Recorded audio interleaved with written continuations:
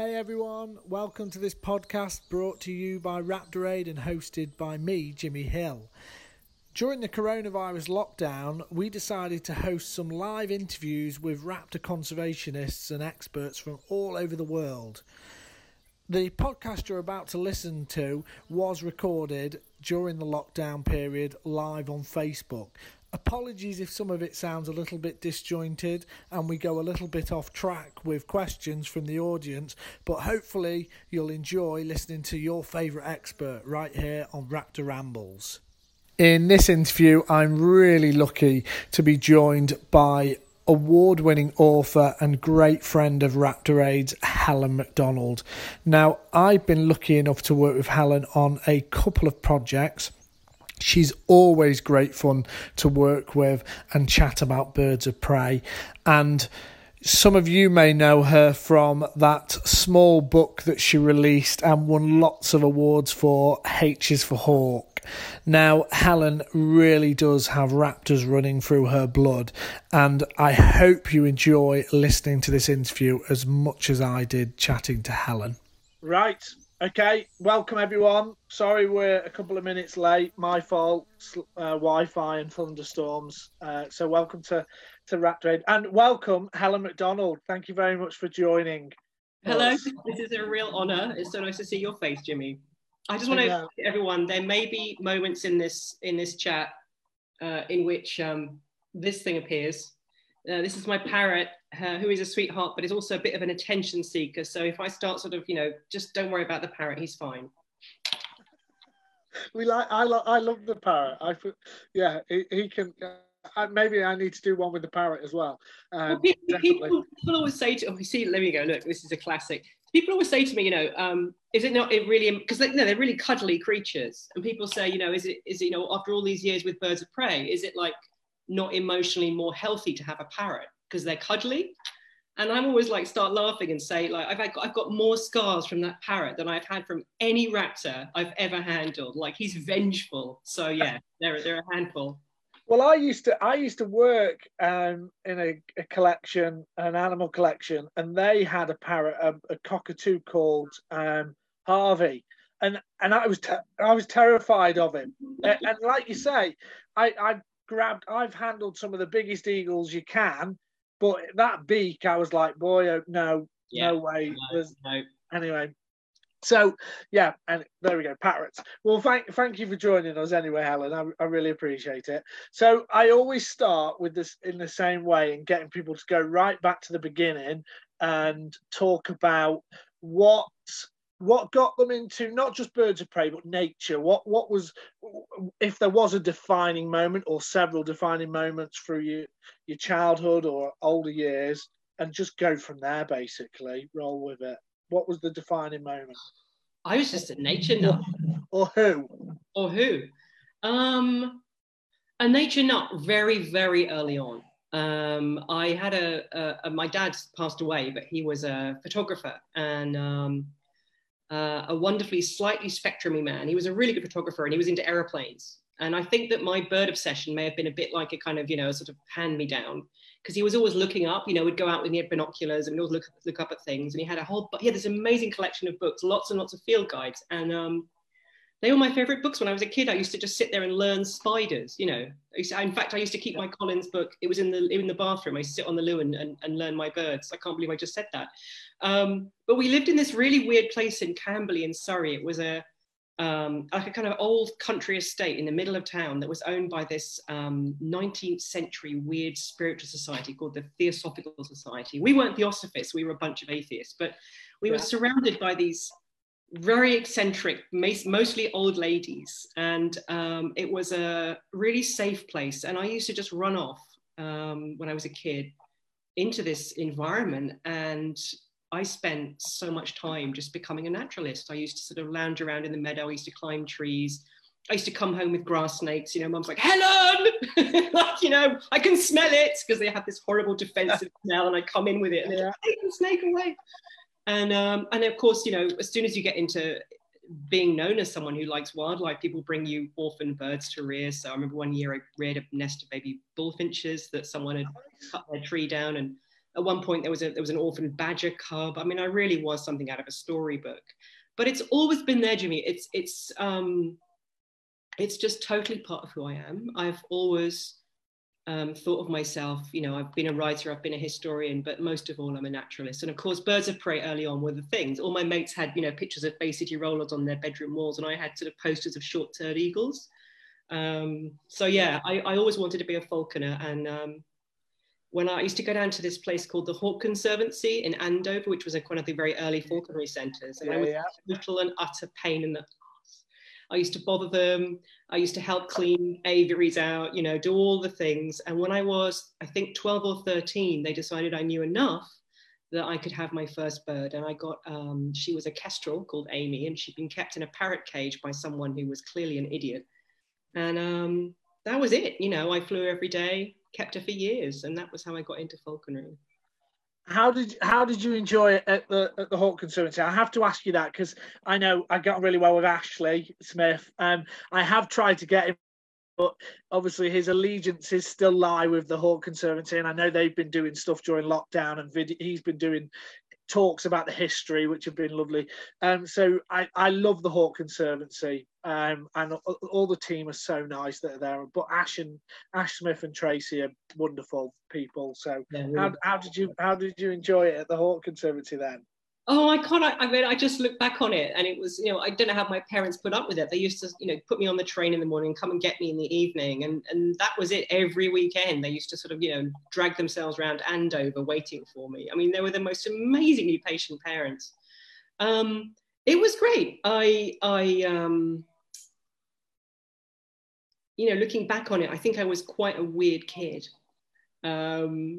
You know, I just didn't fit in at school at all. I didn't fit in, didn't really have many friends. I was bullied quite a lot. You know, I was the weird bird person. So it was like a really great place to go, not only to hang out with the birds, which was basically the main reason I wanted to go, but to be with people who loved the same things that I did. And that was a really special thing for me then, just to feel that I wasn't alone in this passion. And that's still, you know, looking back on it, I really treasure that. Oh, nice, good. So when did that blossom into this desire to get your own bird, like rather than one at the Hawk Conservancy Trust? When did that occur? Did that occur before sort of H's for Hawk developed, or? I always wanted my own birds. You know, you know, it's easy to kind of think about falconry and what, in particular, falconry, why it called me. I mean, partly it was a really obvious reason that I thought that raptors were the most beautiful things the world has ever made. And I still sort of think that. And I wanted to just hang around them. And I think there's an American falconer, you know, I can't remember who it was, a long time ago, said that, you know, if you're into birds of prey, falconry is the ultimate, you know, it's the ultimate relationship with them. Because, you know, as you know, Jimmy, if you do it right, what you're seeing is in principle exactly what a wild bird is doing, only you get to see it right there. Yeah. So there was always that. I was a little bit kind of charmed by the whole kind of ridiculous romance of falconry too, you know. There was something about the kind of medievalism, you know, and then there was a kind of a slightly more dubious, I kind of loved all those kind of stuffy Victorian people in tweed, you know. I'm not so much into that now. And I think there was another reason, and this is kind of a bit cod psychology, but I was a twin. I had a twin brother who died just after we were born. And even when I was really small, I was always looking for something that was missing, my other half. And I think falconry fed into that. There's something about having this wild creature who, by its nature, is, you know, it's not a cuddly, you know, it doesn't run to you like a dog. Be with me, love me, love me. And then you let it go, and it comes back, and it comes back, and it comes back because of the bond you've built. And I think there's something about that, that movement that spoke to me about this early loss and how it might somehow be salved or retrieved. And I do think it's partly that for me. Yeah, it's that early loss. I mean, it is. It's hard to explain. I mean, I've stepped away from the captive bird of prey thing for, well, it's been a few years now. But it is hard to explain that the manning process, when you sat there and you've got this bird that's hanging upside down and batshit crazy, really, and then eventually it grabs onto your glove and you feel that, And then when you get to that moment where it starts to take its eyes off you and feed off the fist, or it closes its eye and goes see, and it's just you and the bird. It's just I've done this time and time, sat in my mum's utility room, and she'd slowly open the door, and the bird had bait, and I'd curse her. And I know, yeah. and it's that, and then you get it back again. And you'd sit there in the pitch black, and what my parents must have thought. Their little son sat in the dark in the utility room with a Harris Hawk or whatever it is. Yeah, and it's hard to explain that, and that's like why. Yeah, it's like a kind of meditation. I think. I mean, it's a kind of state of mind that you go into where you kind of turn invisible, and it's not like any other kind of way of being that I know, and it's always really special. I always think of Steve Bodio's kind of definition of falconry, this American falconer and writer, and he says, falconry is the art of being very polite to a bird. And I think that really, in many ways, captures it for me. Oh, brilliant. Good. So, obviously, we're going to have to talk about the book. But before we talk about the book, H is for Hawk, there was another book before that, Falcon. I've got a copy of it in here because I was reading it, I was picking through it, I think, actually for historical reasons, because the cultural aspect fascinates me between humans and birds of prey. So I don't know where it is. I haven't got it here. Sorry. Don't worry. I'm going to ask you to show it to me, Jimmy. Well, I have been doing that though. I've been holding a book up, so I feel like a fraud now with you. So I don't know where it is. And annoyingly, I did find a copy because it was part of a range of books. Was it Reaction were published in London. It's a whole series of books on different animals, and I think that book was really interesting for me because it was a real gateway drug. So I basically what happened is I can I go back a bit? I don't want to destroy the narrative. So I wanted to be a naturalist. Obviously, I wanted to be a biologist, but I have the worst math skills of anyone I know. I can't even add up a list of figures. And that obviously is a problem. I would have been a great 19th century naturalist. Obviously, if I'd been very rich and lived in the 19th century and been a man, that's probably not going to work. But anyway, basically, I couldn't do it because I didn't have the maths. So I did an English degree. And then after my English degree, we might talk about that a bit. I went off and worked in raptor conservation and raptor breeding. And I worked a bit in the Middle East. And I kept seeing all these conservation initiatives fail because no one that was trying to implement them was paying much attention to the really deep cultural importance of falcons in that culture and why they were being used and how they were being used. And I thought, this is really interesting. Why does no one work on the cultural aspects of animals? So I went back to university and I did a master's degree in the history and philosophy of science, and then started a PhD. And I got so into this subject. It's fascinating. It's really the thing that really, more than anything else now, I think drives me. And but as I was doing this PhD, I kept finding all these stories and anecdotes that didn't fit in it. And I ended up writing this book. And as I was writing it, I realized this other thing, and that was that there are all these brilliant ideas in the university, all these research ideas, these analytical ideas. And no one was ever reading them apart from the people in universities. And I thought, that's really not on. So I think that was the moment I realized, not only as I was writing that book, that it wasn't going to be totally academic, but I wanted to write for everybody. I just thought it wasn't fair that the university kind of just keeps all this stuff to itself. And that was the beginning of the end, really, for me at university.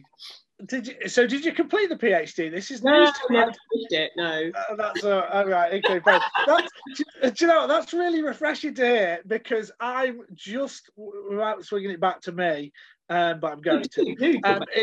I'm just about to start a PhD, potentially about to, but on the basis that. I didn't want it to be just something that the university, the university had hold of it, and then that was it. And so, I'm looking at something that, anyone, it's going to benefit more than just the university.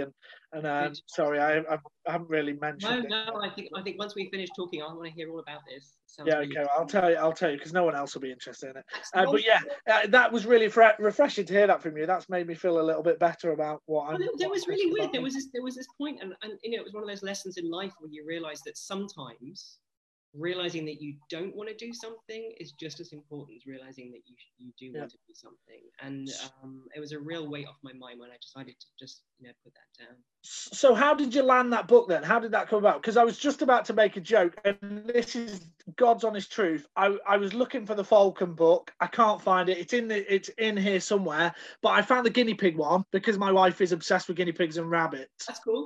But that wouldn't have had the same effect. But yeah.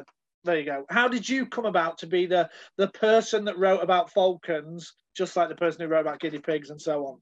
Well, I think the saddest thing about the way the publishing industry works, and it doesn't always work like this, but it has traditionally worked like this, is who you know. And I was sitting in a university cafe in the library, and I knew this guy vaguely who was the editor of this series, and he knew I was into falconry, and he was looking for writers, and he sat down and said, I'm doing this series.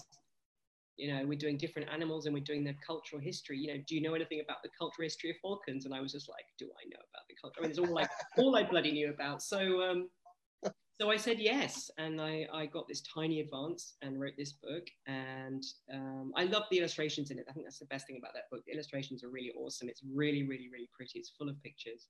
Yeah. And that was the first kind of, book that went out there. It got a tiny review in the Times. It's very exciting, like this big. And I'm a writer now. So yeah. At the time, sorry. I'm just saying I'm actually rewinding. I've jumped the gun here by going into the books. But talk about university, because you went to Cambridge. Yeah. That's right. Tell us a bit about university. Sorry. I was a state school kid. I went to the local comprehensive,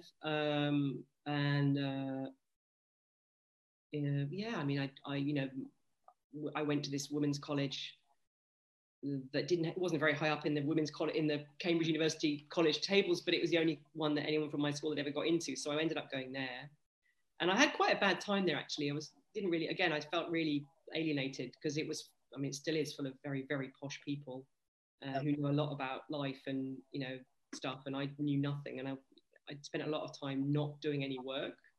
Quite embarrassed missing this. So, I got in quite a lot of trouble a few times because I just wouldn't write essays, but I was reading all the time. I read and read and read and read. And there was a lot of kind of late night coffee and, stressing out.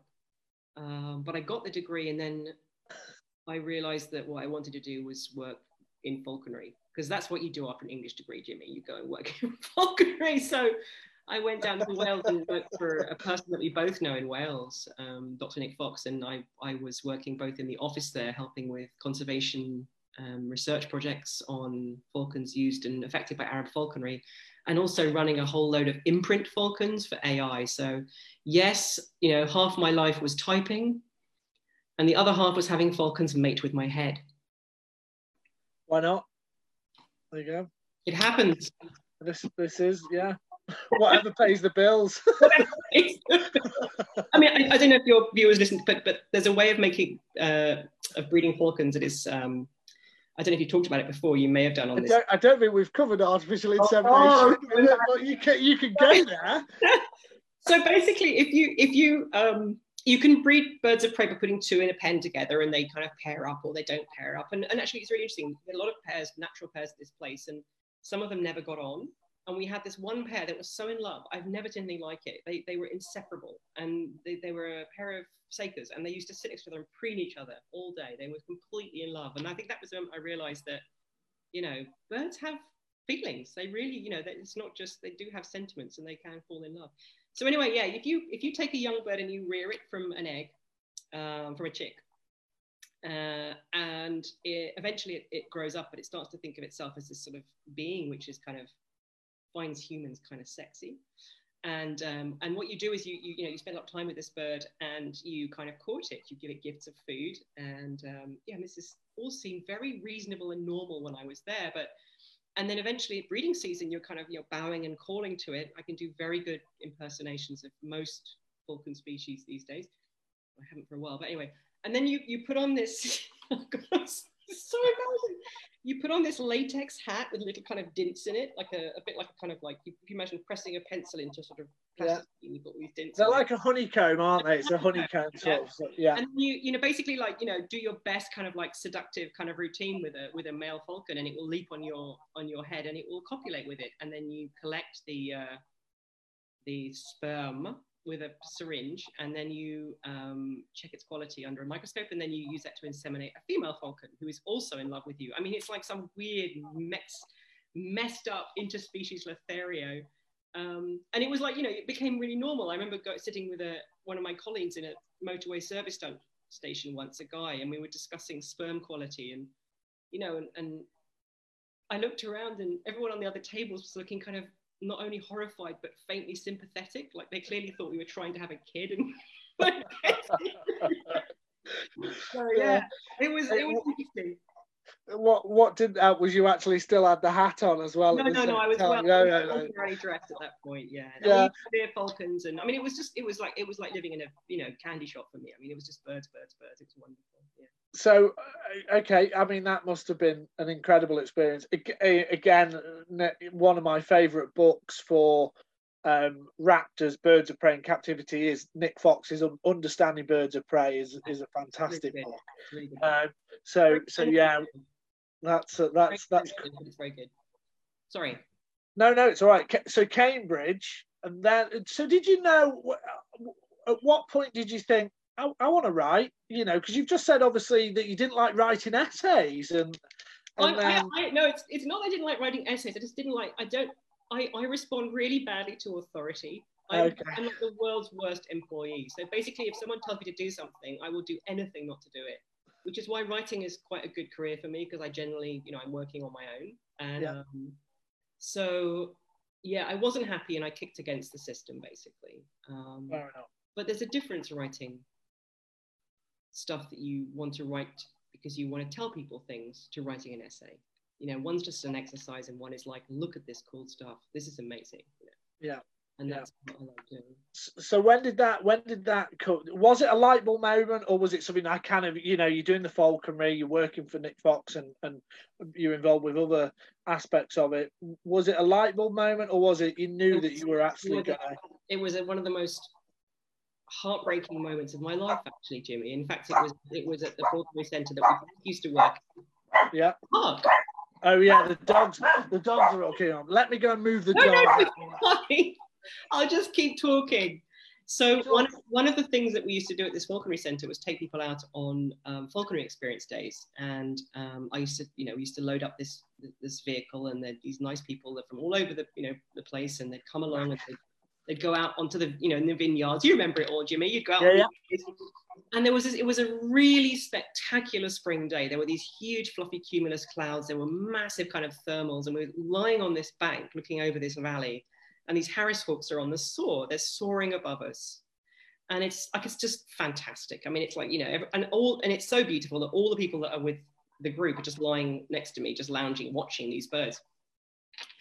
And I'm sitting there thinking, I am so bored. It was this moment, and it was like, I love this, but my brain is turned to cold porridge. I need to go back to university and do something with my brain. And as I was thinking this terribly, this awful kind of thought, I turned around, and the guy next to me who worked at a bank somewhere in Leicestershire, I realized he was crying, and he turned to me and he said, I envy you. He said, I have hated my job my whole life, he said, and you do this. You are the luckiest person in the world. Oh, no. I felt so bad. I was like, oh no. I mean, it was amazing, but I felt bad. Yeah. I was like, yes, it is. So did you go back to university then? Yeah, university then, yeah. Okay. And then that was where the star was born. That's what Yeah. So of course I didn't have a hawk initially I did. Actually, I flew a Merlin one year when I went back. That was really fun, because I don't know if your listeners or viewers know, the season for flying Merlins is fairly short. It's kind of over the summer holidays. So I flew Merlins. I love Merlins. They're my favorite, I think, to fly. They're like little heat-seeking missiles that are also unaccountably very cute. And so that was great. And then this thing happened. I was a few years into this PhD, and I got this research fellowship at a college, and everything was kind of fine. Only I knew I wasn't going to finish this thing. And then my dad died very suddenly of a heart attack, and it was grim. He was not only a great dad, but he was my friend. He was a really close sort of friend of mine, which is, I think, quite unusual. I'm quite lucky. I think, to have had that. And it was really sudden. He was out taking photographs in London on a really stormy night and just keeled over. And none of us even knew he'd been even slightly ill. And my world kind of blew away, and I kind of went into shock. And, you know, I had this college house, and I went back and tried to sort of work and do a bit of teaching. And it was really strange, Jimmy. All I could think about, all I dreamt about for a long time was goshawks. And there was this one goshawk that I dreamt about, and it was one that was from the centre we both worked at. I don't remember whether you were there that day. I think you might have been. Someone had been walking in the woods, some member of the public with their dog, and they'd found this bird under a tree. It was on its back like this. And they were like, oh, it's like an eagle or something or whatever. And they picked it up, and it blinked, it kind of moved, and they were like, oh my God, you know, so they put it in a box and drove it up to this falconry centre. We all sort of gathered in the front room, and the boss sort of put her hand in to get this bird out. And it was this huge old female goshawk. I mean, she was just so terrifying. She was like a thundercloud and a leopard. And I mean, she was this massively muscly thing. And all her feet were kind of gnarled. She was clearly really old. Yeah. And she was absolutely fine. She just knocked herself out, I think, when she was obviously after something and hit a tree. And we just took her outside and let her go. And there was this moment, Jimmy, where she went over a hedge like a rocket. And then somehow she just vanished. And it was like she'd found this kind of a rent in the air, like a split, and she just slipped through it. Yeah. And that moment I just kept dreaming about, and I realized that it was very important for me. I mean, obviously after you've lost someone very dear to you, you don't really think in a very sensible way, but I had this incredible intuition that what was going to get me through the next few months was training a goshawk. And I can see you laughing. I mean, so anyone that's watching this and doesn't know what a goshawk's like, I mean, basically they're the Christopher Walkens of the bird world. They're like these sort of murderous, highly strung, psychopathic creatures. Actually, I did a talk in Connecticut once at this library in Westport. And I said this because, trying to explain to people what a goshawk's like is quite hard. You know, I used to try and use military aircraft metaphors, but no one knew what those were. So I say they're like Christopher Walken, and I give my little spiel, and usually everyone kind of finds that, vaguely amusing, but everyone was like stony faced. And I thought, no one in Connecticut in this town knows who Christopher Walken is. That's really odd. Anyways, I gave my talk, and at the end of it, all these people kept coming up and they kept saying, he lives here, right? He's a really nice man. He's not a psychopath at all. I was just really afraid of the entire place. I was like, no, I know, just the roles. So I bought this goshawk. I bought a goshawk, and that was in many ways extremely dumb. But I don't recommend training a goshawk as a way of dealing with anything, really. It's not easy. Yeah, well, I'm laughing because it takes me back to some of my first experiences with birds of prey, and actually I live not far down the road from him now. But one of the first people I ever went out with was a friend who flew goshawks, and he had a female goshawk, a big Finnish brute of a bird called Inga, and I got him access onto a farm. And he took me out one day, me, him, and a friend of his, and so basically she missed a pheasant, and this is just the result. I don't remember anything else from the day, but she missed a pheasant and went up into a tree. This will paint a picture to people who don't know goshawks as well. And she wouldn't come down. And this was the biggest field ever. And Dave's there. And in the end, he said, right, guys, you two are going to have to walk to the other side of the field and go and hide behind the hedge so she can't see you. And we did. We had to go. And we're hiding behind the head watching Dave try and get this goshawk down. And eventually she came down. And I just thought, yeah, I'm not flying goshawks. I don't want this in my life. One of the things, I just want to kind of delve into a bit of gender politics here, because there's a bit I talk about in the book that makes me laugh so much. They really are very temperamental, and if you don't get their kind of conditioning and weight, and you need to kind of get them into the mood to fly and all this sort of stuff. If you read all the 19th century books on falconry, written mostly by officer class, rather bluff men who have strong opinions on ladies. Ladies shouldn't be allowed near the hawks, it upsets them. You constantly read these articles about what goshawks are like, and it's hilarious. It's basically talking about like hormonal women. They'll bite your head off. They never listen to what you say. They're really moody. They'll ignore you. They go into fits of tempers and rage. It's never ever considered by these guys that it might have been something they've done. It's always these goshawks are completely inexplicable, and I just found this hilarious. It's just Yeah. but they are interesting birds. But yeah, that was an interesting experience. So obviously, yeah, this goshawk that you got, I don't know who's tuning in and who knows what about, and whether they've read H's for Hawk. So that this obviously develops into this book that you wrote. How did that come about? Obviously you're an author now. Was that a conscious thing, or did you just start writing stuff down? And yeah, it's a good question.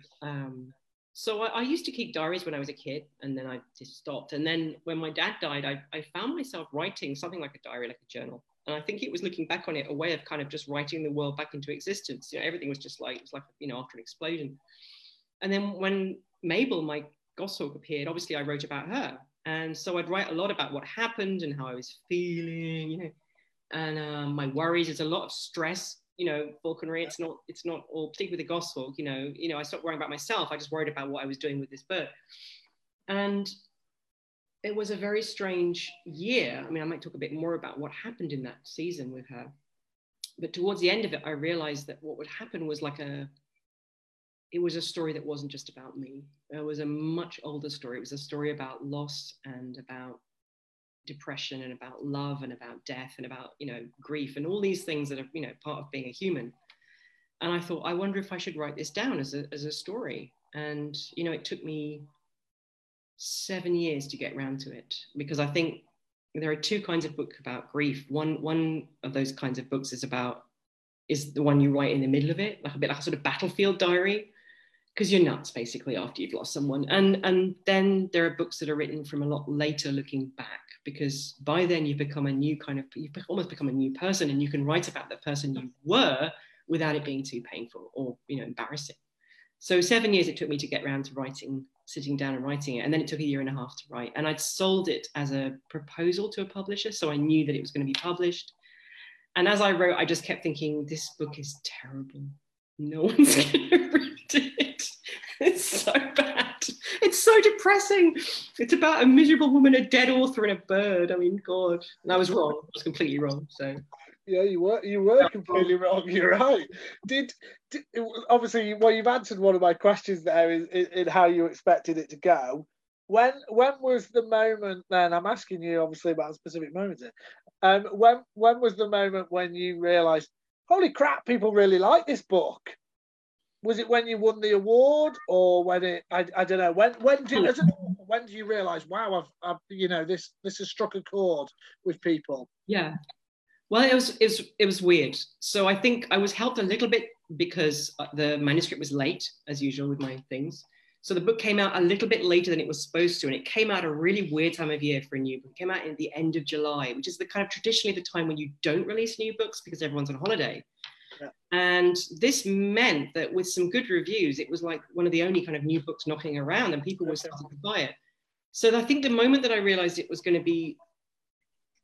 might be a success was there was like a really, really big review of it in the Sunday Times, which clearly thought by a writer that clearly thought I was a total psycho, but really loved Mabel. And I was like, oh, and then it kept winning awards. And the weird thing is, I'm the sort of person that if I get a compliment, I'm like a slug when you pour salt on it. I'm really bad with compliments. So I was kind of numb. I felt really pleased for the book, as if it was like an animal, but I didn't really feel it was me, because writing a book's a bit like making, like, I don't know, I think about being a potter or something. You make a pot and then you judge the pot. You don't judge your skill. Yes. You judge the pot. And I just think I used to just get pleased for the book, which, and then, things happened. Like I managed to, afford a car that didn't break down every 4 miles, which was amazing. That was really good. Brilliant. It's a wonderful book. It's weird how these things. I remember when I first met you at the centre we've mentioned, but I remember one day I was in believe it or not, I was in, people won't believe this, but I was in the local running club, Newent Runners Club. Oh. And I was out running anyway, and someone said to me, who got no interest in birds of prey whatsoever, and this has happened 2 or 3 times now, and they've gone, have you read that book, H is for Hawk? And I'm like, yeah, I have. And, you know, obviously then I'd name drop and go, well, and yeah, they were like, we love it. We absolutely love it. And these are people, and they're like, we don't know anything about falconry or birds of prey, but they found it fascinating, and well, a whole host of emotions. So yeah, it's having said that moment, you know, I think there was like someone who knew someone said that their dad, they were reading it in a book group at their father's golf club. And at that point I thought, shit, you know, this really must be something, because that doesn't sound like the kind of thing like right for. But yeah, so it was weird. It nailed it. So yeah, brilliant. I'm just trying to think where let's stick with the Goshawks for now. I wanted to. We'll mention your other book that's you've done. So obviously you wrote the book. It was very successful. I started seeing you in America on Instagram, thinking, yeah, she's made it. I had a baseball cap. I even had a baseball cap, and it was amazing. So yeah, right. That came about, but then obviously there was I've got to talk about the BBC Two Natural World, and you did with Mike Burkhead, a wonderful team. No, actually, Miwan, the first time you met a wild goshawk, let's talk about that. Do you remember that moment? Which was that? I know this, but this is something I'm sorry, my brain is. Well, there was a very handsome bearded chap who took you to a nest, so I hope you remember that moment. Do you remember meeting the Goshawks with Mark Parker? I do. I don't think I was supposed to be there. I think I kind of blanked that out. I don't know if I was supposed to come along. I think I kind of basically just like hitched myself to the wild. No, you did. I think we did it for you. It was all arranged for Helen McDonald. It's amazing. So basically, we went to this forest. Which, you know, location should remain secret.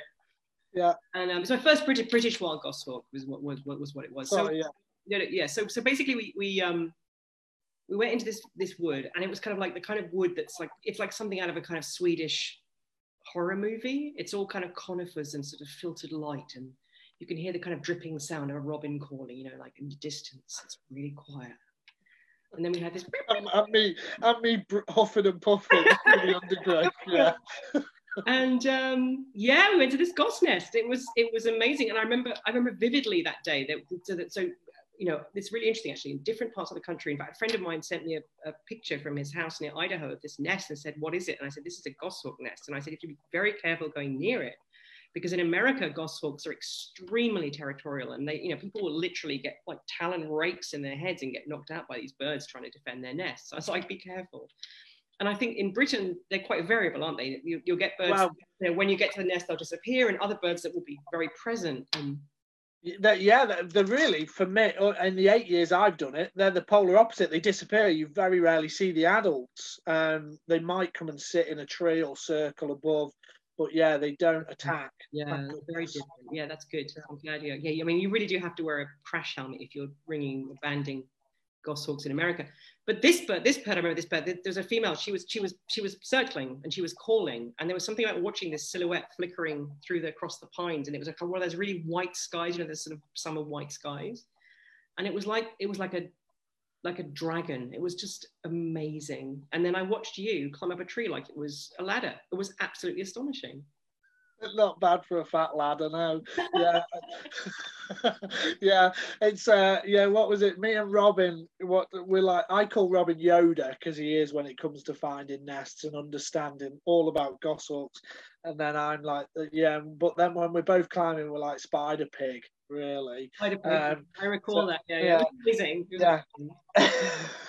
So obviously then we went to the same nest, but a few years later, for the filming. So tell us a bit about that. Well, this was really great. So like, I got lots of approaches to do a documentary after the book came out, and lots of them were kind of like, we want you to reenact the, you know, and I thought, I've already been through it once, I'm not bloody doing it again, you know. And then I got this approach from some filmmakers, and there was something about the way they talked about it that seemed different. it was like a really quite a respectful. I mean, they wanted me to train another bird, but they said that what they'd really like to do is try and get across that delicate dance of training a goshawk for an audience to see what it's really like. Like it's like a wildlife documentary, like, you know, and also maybe, you know, to see some wild birds. And I sort of thought, yes, these are the people. So, and part of that involved, you know, going to this nest, and there's this amazing scene. It's really, I don't know if James Aldred talked about it because he was the cameraman on this, that Jimmy went up and we brought these birds down. It was one of those really dark summer days. And of course, as a cameraman, you know, you're worried about light, and it's like the bottom of the sea at the bottom of this tree. And Jimmy's getting these birds out, and they're like, you know, they look like sort of cotton wool with sort of like, I don't know, pangolin scales at this point, with these huge sort of grey eyes, and they're hissing, and putting them on the ground. And there's this point where I said to James, you have to get this because we've got to get these back really quickly, and there's no second chances. And I could literally see sweat breaking out on his forehead. This is like a nightmare for a wildlife photographer. So we're like, you know, we're trying to do these birds. And he came out, and he honestly, you remember, he was completely drenched, poor man. He was such a nice man. He was amazing. And he sat up the tree for, I don't know how many weeks it was, in this tiny little hide photographing these birds. He's an absolute god, isn't he, really, James Aldred? He is, yeah. He's a well, that was the first time I met him, and yeah, he's a legend. And we've had him on this, but his interviews back, I need to make sure it's still on here. But yeah, he's a legend. But it was, for me, it was brilliant. It was brilliant to show you the birds again and to go to the same nest. That's what I spent yesterday doing. It's late in the season now, and obviously, you know, the dreaded pandemic has knackered to see the monitoring up a bit this year. But I had to get a day's fix of goshawk, so I went out yesterday down to the Forest of Dean and did some wandering around. Didn't see many goshawks, but it doesn't matter. Just when you're in the goshawks amphitheatre, it doesn't really matter that you don't necessarily feel the presence, isn't it? I always think, you know, there's a difference between being, if you're in any environment where there's any kind of apex predator, the whole sort of tension is different in the way that the place works. And that goshawk woods are different from other woods. You can feel it. It's amazing. I'm being a bit woo-woo here, but it's true. That's one of the pulls of it for me, anyway. Definitely. So that was another success. You nailed that, and Mike Burkhead. That wasn't me. You know, that was the filmmakers. You know, I just sat there like a lemon training hawks and whistling. but yeah, it was brilliant because, and I suppose the sort of proof in the pudding for this was falconers liked it, and they're probably one of the hardest bunches of people. That was amazing. I never thought that would happen, because of course, you know, one of the things that happened in the 60s when the film Kes came out, the amazing Ken Loach movie based on the book by Barry Hines about this like amazing little kid, you know, in Barnsley, who's, you know, in a mining town, who has his kestrel. It's really tragic. You know, don't maybe cry at the end. But anyway, he has his kestrel. It's like a little tender secret, and he flies his kestrel. And it was such a hit that in the 60s, a whole bunch of people went out after they saw it and just got kestrels. They took them from the wild, they bought them from pet shops, and there was a lot of terrible things that happened to these poor kestrels. People didn't know what they were doing. And of course, one of the things that happened after my book came out was that people started to go, oh, you know, it's going to start a bit of a craze for falconry again, Helen. This is going to be a disaster. But luckily, Jimmy, I clearly made falconry seem so miserable and depressing and difficult that it didn't happen. It's really good. Well, yeah, if that's, that, okay. Well, they won't use you for an advert, clearly, but yeah. No, it was. That was a lovely film. It's a lovely film. The film was brilliant, and it was a pleasure to be part of it. I really enjoyed it. So I've got to ask you this question, because I've sometimes said this to people, and I don't know whether I'm actually talking out my bottom. Is it true that the film rights for H is for Hawk have they been snapped up? Is that something that's going to happen? Yeah, I mean, I don't know what the you know, COVID has really. I think they were going to film this summer, but of course, you know, COVID messed it up. So as far as I know, so yeah, I got this amazing email through my agent from the incredible Lena Headey, who played Queen Cersei in Game of Thrones and is amazing. And she read the book very early, before it even was a success, really. And she just said, I really want to play this. I really want to do this movie. This is, this is it. And I spoke with her on the phone. I was terrified. And she was lovely. And she really got the book. And so she bought the rights. And then there was kind of a whole period where, ins and outs. It takes a while to get a film going. And I met her, and all my friends are like, she offers you wine, don't drink it, it'll be poison. The same person. And she's completely lovely. And I decided really early on that I didn't want to get involved. I think once you've a book is like, again, it's a bit like you've made it, you've done your book, and now if someone else wants to have a go at telling the story, you don't want to get involved with that. That's not fair on them, and it's not fair on you. And I'm quite excited to see what it's like. So I think it was, again, I think it was going to be filming this summer, but I don't know what's happened because of COVID. I think a lot of productions have just stopped, so we'll see. But it's quite exciting. Oh, so it is happening. I didn't expect you to say they were going to start filming in the summer. That's brilliant. That's very cool. I mean, being played by Lena is pretty cool. It makes me feel very good. Wow. So it's very exciting. Excellent. And I don't know, I mean, having interacted with her, she, I mean, Jimmy, you all know this. When you meet people, you can tell very quickly whether or not they can be a good Falconer or not. And she's got that. Yeah. I think that quite actorly ability to really, really perceive what the hell is going on with another person. And she's going to be really, really good with the birds. So that's good. Brilliant. That's what. Oh well, I mean, I can't wait for that to come out. That's brilliant. Your new book. Yes. Has that? I can't remember now. Has it been released or was that put back? I have a copy somewhere, shouldn't I? Hang on a second. I'm gonna just. You can look at my new chair while I just go and get. Yeah, the Star Trek chair. Nice. Bring the parrot back.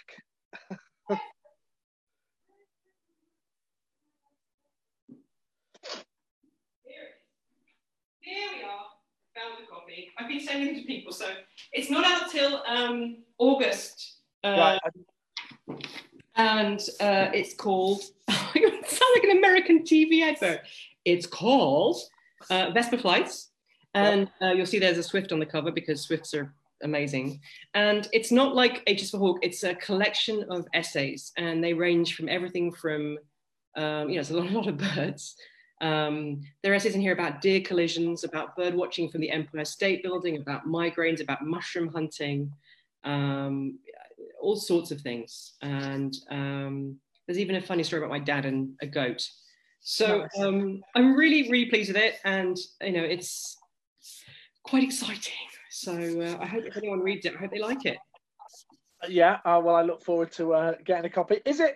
So are they personal essays, stuff that you've done and experienced, or? Yeah, I always think. I mean, some of them. I mean, a lot of them have appeared. Not a lot of them. Many of them appeared elsewhere. So a lot of them I've written a lot for the New York Times, for the New Statesman. I like writing personal essays. There's my parrot's tail. That's all right. And I think the reason I do that is that I think. There's a lot of nature writing that I love, but it works in this particular way. It's basically you go on a walk with a person, and as you go on the walk with the person in the book, they point out some nature and then they explain it to you. And this is fine, but I just think in the end that the power relation there is always that you don't know anything and they do, and they're telling you how lucky you are to learn about it. So one of the reasons I like about the personal essay is that it gives me the opportunity to not only get across the joy and the emotion that certain natural phenomenon provoke in me, but also to point out the things that go wrong, the things that when I get rained on and pissed off and I don't know what I'm doing and I can't identify things. And then when I don't know what things are, like what it's like to try and find out. And I think that I like to sort of think to myself that I'm sort of standing with the reader, finding stuff out with them rather than telling them how the work is. And that's kind of how I like to think about it. It's brilliant. Well, I can't wait to read it. I've got someone's at the. Do you remember Gareth from the Raptor Study, from Gloucester Raptor Study Group? Gareth Jones. Anyway, I remember Gareth. he's asked a question of how nervous were you doing this book following H is for Hawk? Oh, the second album syndrome. Well, I mean, there are two ways of looking at it. One is like, oh my God, it's it's terrifying. But the other way is to think, look, H is for Hawk was such a bizarre and unpredictable and success. There's no way that what I write now can follow it in that way. Like, it's not possible. Yeah. I can't write that book again. Yeah. And in a way, that's really, really freeing, because it means I don't have to panic about what I'm doing. I just do what I think is right and do what I think is, try and make something beautiful and interesting and generous. And it being a book of essays makes that slightly easier, because it's not the same kind of book, right? It's not like a big story. The book after this is going to be a much bigger book, much more like H is for Hawk, and it's going to be about Midway Atoll in the Pacific, and the US Navy and the end of the world and albatrosses. So that's going to be another cheerful one. It's going to be another big book about life and death and loss. And that's the one I think that I'm more nervous of, because that's going to have to be a really, I've got to make that sing in a particular way. And that's quite, yeah. Is it as, I mean, because I'm not that creative a person, but is it, you're saying about you've got to make it sing, is that as much that you've got to make it sing, you know what you want it to be and you know how you want to project it, but doing it and that's going to appeal to a lot of... You never think of your audience as something you have to sell things to when you're writing. So the way I think about an audience when I'm writing is I think I'm writing to one person. It's not anyone real, but it's a person that is kind of like my ideal reader. And it might be you out there, people. And the singing thing is weird. So one of the things that it took me a while with H is for Hawk to realize, and I started writing it and I didn't put much about myself in, I put mostly about hawks in, and it didn't work. I kept kind of brick wall, I couldn't get any further. And then I realized that I had to be absolutely, devastatingly honest about the shit I was going through too. And I realized that readers can really tell when you're not telling them everything, or when you're holding back, or you're sort of dissembling, or being a bit kind of cagey about something, and they don't like it.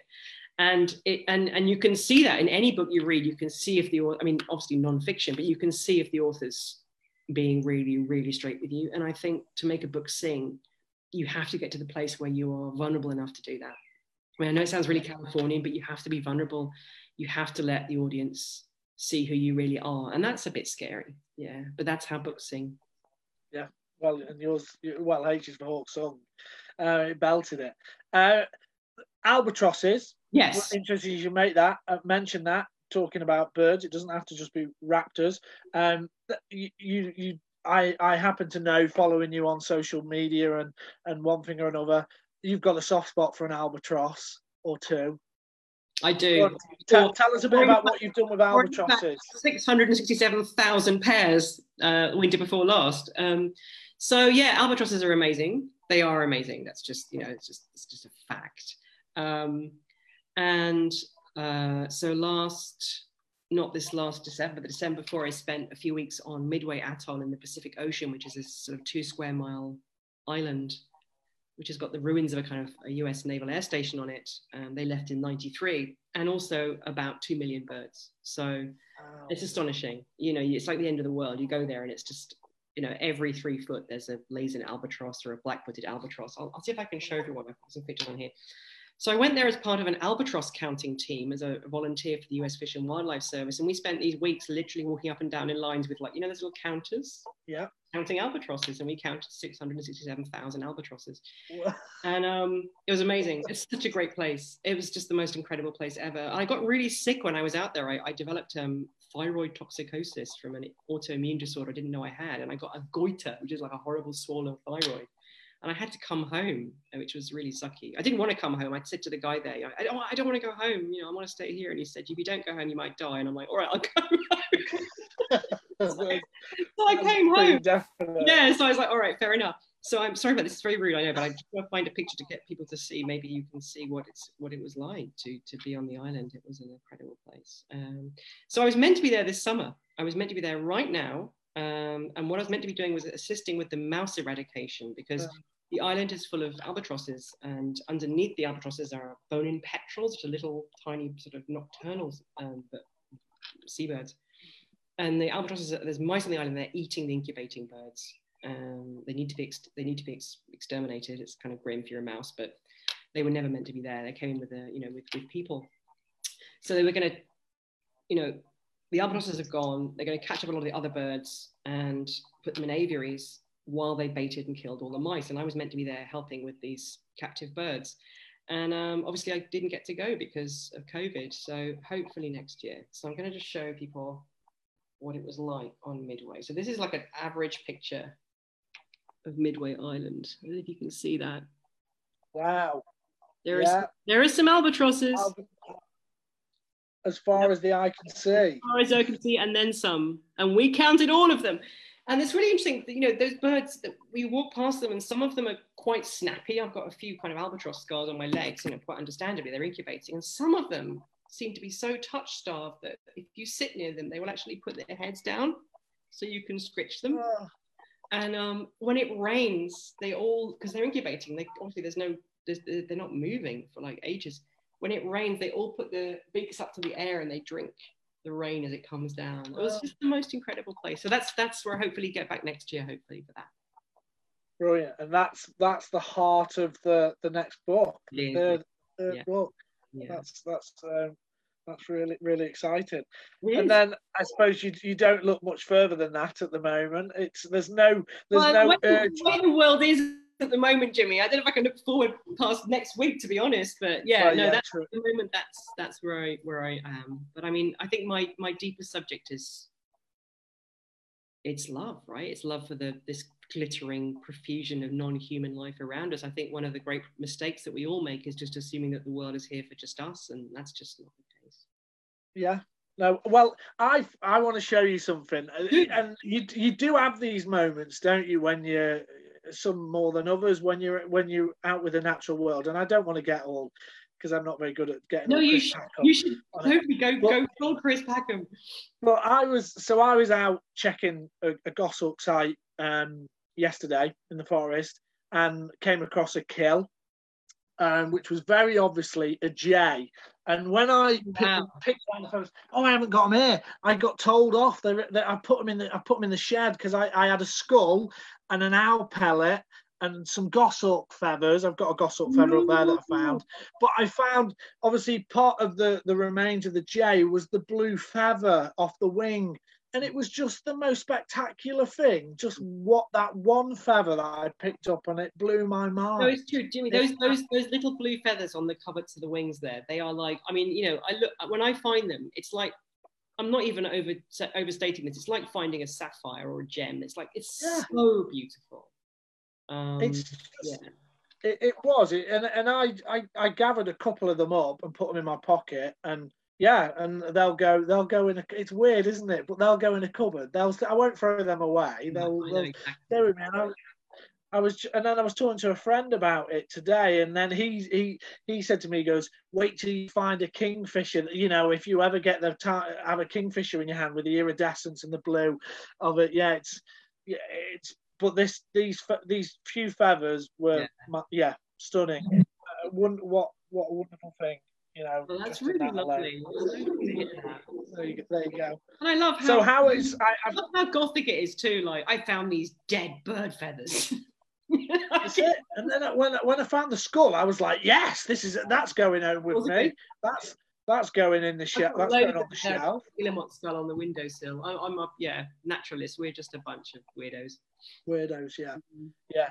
So but luckily the one thing I did do, got the pellet out of my pocket, because I've done that before, put an owl pellet in my pocket and it's disintegrated, and then you've gone to get change out your pocket to pay for the tips for a waiter, and you've just got rodent remains, grey dust with these kind of like bones, sort of. It's like something out of a horrifying science fiction. Just leave that for a tip in Frankie and Benny's. There you go. Anyway, that was yeah. So that's in the cupboard as well. It is macabre, but then that's nature, isn't it? That's the way it goes. Yeah, that's life and death. Oh well, it's been Helen. It's been an absolute treat having you on. I don't speak to you enough, really. No, we should chat more. We should just chat more. It's been too long. And it's I know. Well, what I'm hoping to do, obviously, people, I have advertised it. This is the last week, so I've got you, and then hopefully my good friend Steve Roberts, who's nest finder extraordinaire and been all over the world and does all the nest finding for Springwatch and stuff like that. So he's on hopefully this week, and then I've got a special guest. I've got a surprise for next week to finish. And what I'm going to do is I'm hopefully going to do this monthly with different people, because like James Aldred, most people have never heard of James Aldred, and they loved him. You know, the people that caught it loved it. So when the new book is out, I'll get you back on. We'll have you back on. Infinite silly stories to tell, Jimmy. I can go. I can talk for. It's been such a pleasure, and I really appreciate you inviting me on. And it's goodbye everyone. I'm sorry I can't see everyone's faces, but it's been really nice talking to you for once. So no, it's all right. Right, goodbye everyone on Facebook. We're gonna love you and leave you. And thanks, Helen.